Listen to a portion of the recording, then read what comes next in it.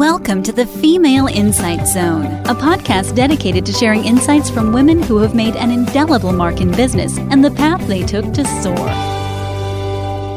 Today I'm interviewing one of my favorite people in the world, Andrea March. Andrea has been described as a serial entrepreneur. In her 20s, she launched a jewelry import and distribution company called Andrea March Accessories. And that turned out to be a multi-million-dollar business for 20 years for Andrea. And then she moved into doing some other amazing things for women. She co-founded Women's Leadership Exchange, WLE, which is how I met Andrea. And she was kind enough to involve me in her organization. And it's a social entrepreneurship organization founded by and for successful businesswomen. She's done many other absolutely amazing things, and I can't wait to talk with her and share her insight with all of you on the Female Red Zone. So welcome, Andrea. Thank you so much, Mary Beth, and I feel the same way about you. We've had a great association through the years, and I look forward to the interview.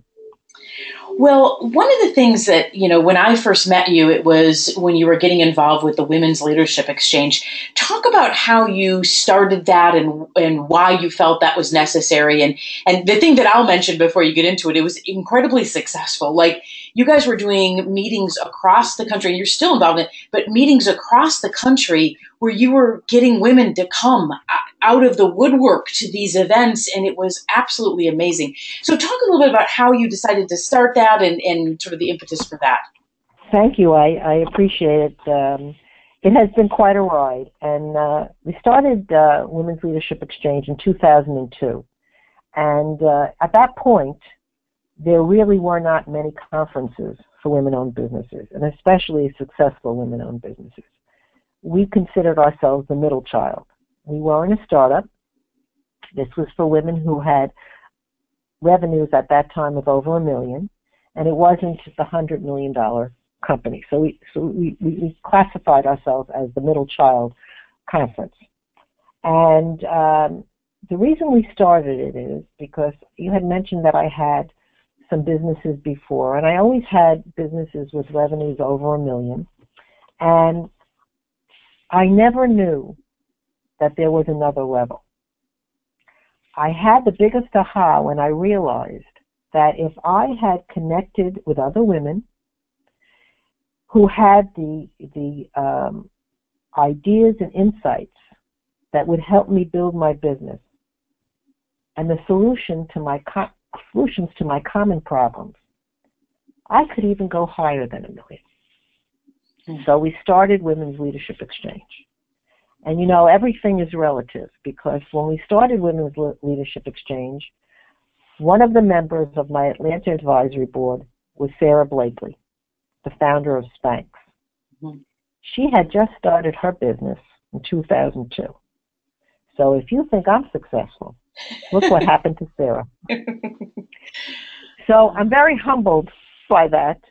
And I've met unbelievable women, throughout the 16 years that I've been in business. And I feel that there are so many more women I can help. And that's what WLE does. It gives you the knowledge and the tools to take your business to another level. And we do it through, wonderful conferences all over the United States. I've done 92. Could you believe it, Mary Beth? Oh, my gosh. 92 conferences. And about 40,000 women have walked through our doors. So I'm very pleased about, the success that WLE has had, but more pleased that we've been able to be instrumental in the success of other women. Yeah, absolutely. And I think it's celebrating success. And I've been to many of your events and spoken at some of them. But, the people that you put up on the main stage, there's always such learning that goes on. And I think that's part of it. It's not just women getting together. It's women getting together who are business people who can talk amongst each other themselves, but also learning from these incredible people that you have connections with and that you bring to your events, which I think is amazing. And that leads me to my question, which is, of all the speakers that you've had, sort of on that main stage, what is one of them, if you could share, that they just provided so much value, was very popular with your audience? Well, I've been very fortunate. When I look back, at all my Compass Award recipients, Gloria Steinem comes to mind. She's absolutely brilliant. I've had the pleasure and the honor to be in her company a few times, and I'm amazed. I'm blown away by, when she speaks, every word is meaningful. And I think, she's done so much for women. And then Dr. Sarah Weddington, the woman who argued successfully Roe versus Wade. And she's an unbelievable woman. But her story, which is not really told, is the reason she was given this case was because she was a young woman, I think in her early 20s, in Texas, and they thought she had never tried a case, and they thought she would lose. And so the very first case that she had was before the Supreme Court, which is daunting in itself. Unbelievable. And so, that's the insights that you get at a conference like mine from hearing firsthand from someone, how it appeared to them. And why, the insight was, of course, the ramifications of the case, are debatable today. But the idea that they took a young woman who had never argued a case, to me, was remarkable. So, and we've had Maria Contreras-Sweet, who went on to be the administrator of the SBA, Governor Ann Richards, Billie Jean King, Lori Grenier, Jane Fonda. We were on 60 Minutes with Jane Fonda. So I've had quite a run. But these are women who have shifted the paradigm of the way women are perceived as leaders in the world. And, it could be us. Yeah. And that's what you can get out of it, Go as far as you can go. Well, that's exactly right. I mean, and absolutely amazing, the kind of women that you've interviewed that have not just broke barriers, but have done such amazing things. So that's WLE, that's Women's Leadership Exchange, and that's the kind of power that you've brought there. But what's next for you? What is something new, maybe, that you're working on that you can share with the audience? Well, I have something very exciting coming up the pike. And it's going to be on October 20th in Atlanta. And it came about, because of the connections that I have made throughout the years of my WLE. We were very instrumental in helping UPS start their Women's Initiative 10 years ago. And it's now going on their 10th year. And they wanted to do something. They came to me and said, what can we do to celebrate? What can we do that's different? And I've had a dream, and it's going to be in Atlanta too, that corporate women, that wasn't my bailiwick. My bailiwick was women entrepreneurs. But it is a sore spot for me because I feel that we haven't made the strides in that area. In gender parity in corporations, and we're not on the right track for it. So what could I do to help that and make a difference? So when this opportunity came, I seized the moment and I said, what would happen if we got corporations, the CEOs, the C-suite level people at the conference, the heads of the women's initiatives, and the heads of HR and diversity and inclusion. We got them all in a room, and we said, okay, we're going to share best practices, the successes and the key takeaways that they have had with their women's initiatives, and equalize the playing field. So in other words, if you have just started your initiative, we can get you up to speed, and then move from there. And so that's part of what we're doing for this new conference. It's called Women's Leadership Exchange Thought Leadership Summit. But basically, it's going to be a little bit different because we're going to create effective pipelines that identify, develop, and promote women, supply the support, guidance, and leadership training for women to deliver powerful business results, and develop a assessment tools to give them an insight into themselves and their organizations. Because it's not only, I think corporations do a wonderful job. Their heart is in the right place. But it's a very difficult culture, corporate culture, and also a stigma that we have to overcome. And women themselves have problems, and we have to recognize that. They're fearful. They don't think that they deserve to be promoted. I always used to say at Women's Leadership Exchange conferences that here women support women. If I ever said that in a male conference, they would not know what I was talking about. So, we still have to overcome that. So at this, the goal of the WLE Thought Leadership Summit is to have all the companies get together and every year meet and be accountable for what has happened the past year. What difference did this make that they are part of this initiative? And I think that if everyone is accountable, we will move the needle. Yes. Why do you think that in not necessarily with UPS, they've made some incredible strides and done some incredible things, but for other organizations that really have struggled with moving the needle with their diversity initiatives and really creating change, what do you think is at the root of that? Because everyone talks about it, but we've been talking about it for years. And I know you've taken and done some things and have seen some change. So talk about what you think is going on, maybe that's not working in those diversity initiatives.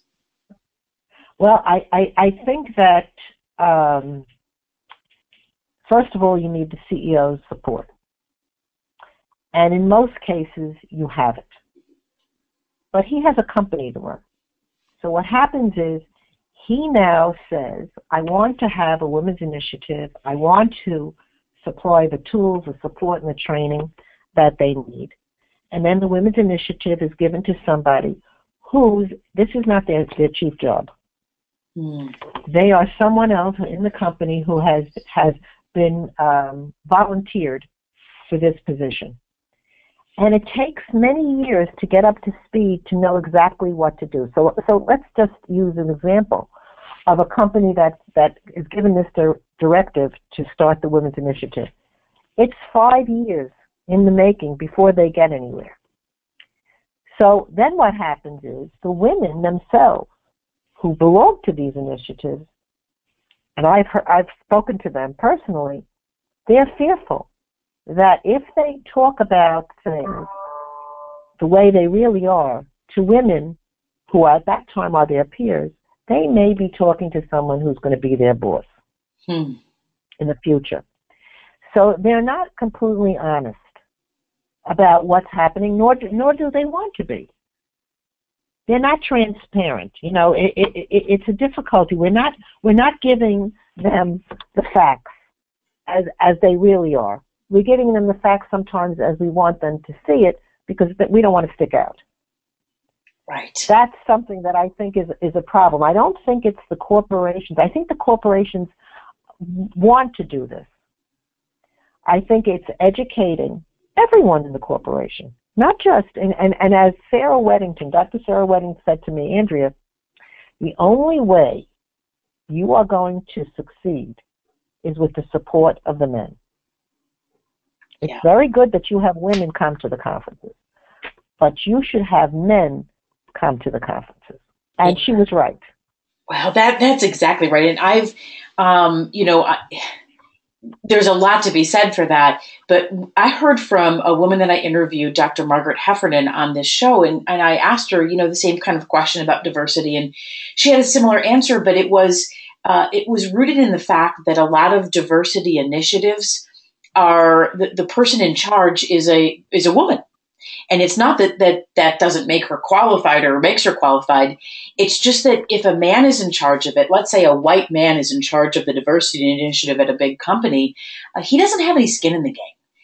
This isn't his issue. this isn't something that he's fighting for. And everyone looks at it like, oh, well, she's just fighting for her women's issues. No, this is actually fighting for the company and profitability and the goodness, for all and those sorts of things. And it comes across differently when the men in the organization are leading the charge as opposed to, passing it off to a woman and saying, go do this. And she's not necessarily maybe feeling like she has the voice like you were talking about, or maybe she doesn't feel like, she's getting the response that she wants because people think that it's her, quote, her issue. And, it's interesting because I never ever thought about that. Well, let's have the men run the initiative to get more women in the C-suite. Well, that makes sense, right? Well, I agree somewhat, and I agree because there's one ingredient that I didn't mention is that sponsorship, not mentorship. Ah, yes. And I think that men, if they would sponsor, what I mean by that is, we all can take advice, and it would be wonderful about a lot of things as we're working and a lot of the challenges and solutions for that. But when the job opening comes, the person who advocates for you is the most important person that you know. So if you don't have male sponsors, and women are, stuck with that job because, they say, okay, you're gonna mentor Mary, and you're gonna mentor Sue because you're the only C-level sweet woman we have, and she's inundated with mentees. It's not going to happen. It's for the guy to say, instead of, Joe would be good for the job, Mary would be good for the job. And I think that that's an important, and you're absolutely right. It is to create a groundswell within their organization where all senior leaders are heard and celebrated, where they can mingle amongst themselves, but that they understand that there's an inequality there. Yeah. And I think that is really, the situation. I think men have mothers, they have sisters, they have daughters. They want women to have equal parity. It is up to, a number of things, and I think you're right. Men most certainly have to be included, but it's how they're included. Right. Right, no doubt. And the other thing is, and going back to your sort of fear, well, this person could be my boss, and so I don't want to be out there talking about all these things, and then, it's going to hurt my career.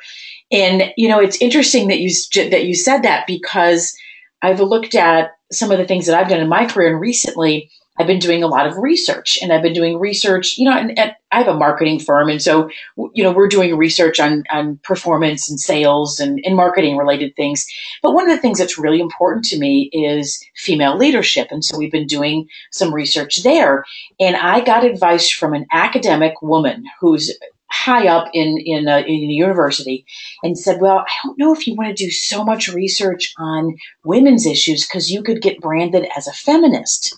And I thought to myself, what the heck is wrong with that? Like, what would be so bad about that? But for her, it was like, well, then you wouldn't get the things that maybe you should get by being more well-rounded in your research. And I just thought that was it came from a woman who has been, she's in her 60s and she has been through a lot of things, and you don't want to brand yourself as a feminist. And I'm thinking, well, maybe I do, Well, you know what Madeleine Albright said? There is a special place in hell for women who don't help other women. Yes. And I think that women sometimes do not support women, and I can't understand it because, my whole idea is that we have to support each other. But I know that happens. I think that it is the sponsorship. I think it is the culture. And I think that if the atmosphere is there and the accountability is there, I think the key word really is, so we have these things. What is that going to mean each year? Right. Are we going to grow?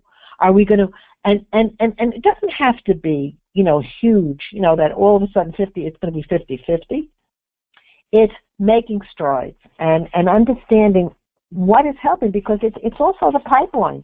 it's also, how fabulous would it be? Now, we're using Atlanta and taking all the corporations in Atlanta and having this happen. What a wonderful statement it is for a woman to work in a corporation in Atlanta. Mm. Because they have taken this initiative to heart. And I'm working with the Metro Atlanta Chamber, Hala Malamog, who was a Compass Award winner, to make this happen. Because Atlanta is a progressive city, but you know, how great would it be if women knew where they worked, they could get ahead. Right, exactly. You know, but what has been to date, in my mind, and I could be wrong because I'm not aware of everything that's being done globally, but I haven't seen significant strides. And it will take the next 10 years probably, but incrementally, I think there will be a difference. And once corporations are known for this, it becomes their culture. Yep, that's exactly right. And that's, and that's, part of it is the why.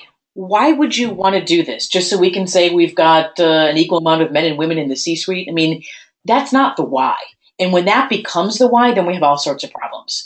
The why is that we're actually a lot more profitable and successful, and that's been proven out over time that if there's more diversity, there is more success in organizations. And it's been proven out in the boardroom. It's been proven out even in investing. The investment managers that are women have different performance than men. Well, then why aren't there more of them if they're doing so good? And so it's looking at the why, not looking at the just that, well, we just need to have diversity, which then it's feminist for no reason. And that's really not the purpose of all of this, right? Well, the purpose really is to affect change. And Margaret Mead said it best: never doubt that a small group of thoughtful, committed people can change the world. Indeed, it is the only thing that ever has. And I think you have to start somewhere, but the commitment, and that has to be there. And that's what I'm trying to do. I'm hoping to be successful for my granddaughters. Mm. And that's the important thing for me. In other words, what can I do to make their lives, as easy as mine was? Because as an entrepreneur, you don't have to report to anyone.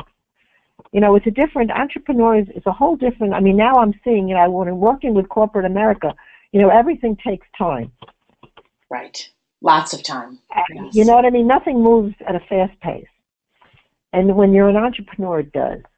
So, I'm having to, kind of take a step back and understand the culture of that and to work with it. So, I'm so happy about this and excited because I do think I can make a difference. Absolutely, and you already have in so many ways, and so that's amazing. But let's shift gears for a second. You've had so much success in your career. You're saying like, well, I hope I have success. Well, you've had lots and lots of success over the years in your entrepreneurial ventures and all of that. But if you looked back and said, what was something that happened to you that was kind of a failure, it didn't go the way you wanted it to go, that has been a real learning experience for you, that changed something for you, perhaps?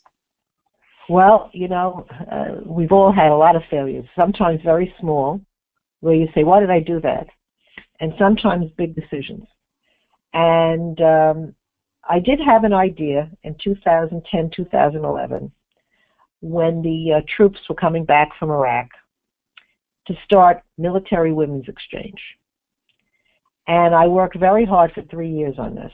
And I worked with the American Legion at their national convention for 3 years in a row, and I had a women's division for military women, military veterans. And women in the military don't think of themselves as veterans. They think of themselves as women in the military. Hmm. So it's very hard to reach them once they're deployed and when they're out of the service. And also, it's an insane situation but there is no parity where generals who are men and generals who are women are concerned. When a man, general who's a male retires, he is promoted and he is on boards and he can have any job. He can be a spokesman. He can do anything. When a top woman in the military ends her career, basically that's it. Really? And so, yeah, it's unbelievable. I've seen it so many times, and I don't want to mention names, but that women have retired and they're left on their own, to do something. Nobody even recruits them. And men they can have any position, in the leading corporations on boards. And these are women who have commanded tens of thousands, hundred thousands of people, and have been given tremendous responsibility. What could be more responsibility than protecting the nation? Right. So it's very frightening. And the reason it was a failure, and I admit that it's a failure, is that I didn't have political connections, and the marketplace was flooded with good intentions. So I think there are 40,000, companies that are dealing with the military transition to civilian life. And I didn't make it, and I'm sorry for myself, but more sorry that I couldn't help those women. Right. What has there been anything that has happened since you tried to do that has actually made change in that space? Well, if something helps one person, it's something. Yes. But on a large scale, I don't see it happening. I think that they're forgotten. Women have different issues when they're no longer in the military, and also they weren't letting them re-op. So and this was a male and female situation. So people who thought that they could make a career of being in the Army, Marines, or the Navy, Air Force, they weren't allowed to, because we didn't, we had too many troops. So we didn't think of what was going to happen when they came home. We didn't put much thought into it. And what that meant to their lives, their children's lives, their parents' lives, it's unsettling to think that we didn't have forethought in that area. Yeah. So I honestly, you asked me the question, and I hope the answer is yes, but I don't think so. Well, and maybe just more awareness can help. Like you said, one person gets helped, and that's making change. But an initiative that is out there to be served, I think, is what it is. So, well, Andrea, how can people reach you? How can people find out more about WLE and about the other initiatives and things that you're doing? Well, I would be happy if they did, and they can reach me at womensleadershipexchange.com. That's the website, and a march at womensleadershipexchange.com, and I'd be happy to talk to them about any of the issues we discussed. Wonderful. Well, thank you so much for sharing your insight, and you are so wise from all of the experiences that you've had, and thank you for sharing some of that with the audience today. Thank you so much, Mary Beth, and what you're doing is so fabulous, because it gives women a chance to hear from so many different people and be inspired and have results. So thank you so much. Well, you are welcome, and thank you. This is Mary Beth Kosmeski. Thanks for listening to the Female Insight Zone, a podcast dedicated to sharing insights from women who have made an indelible mark in business and the path they took to soar.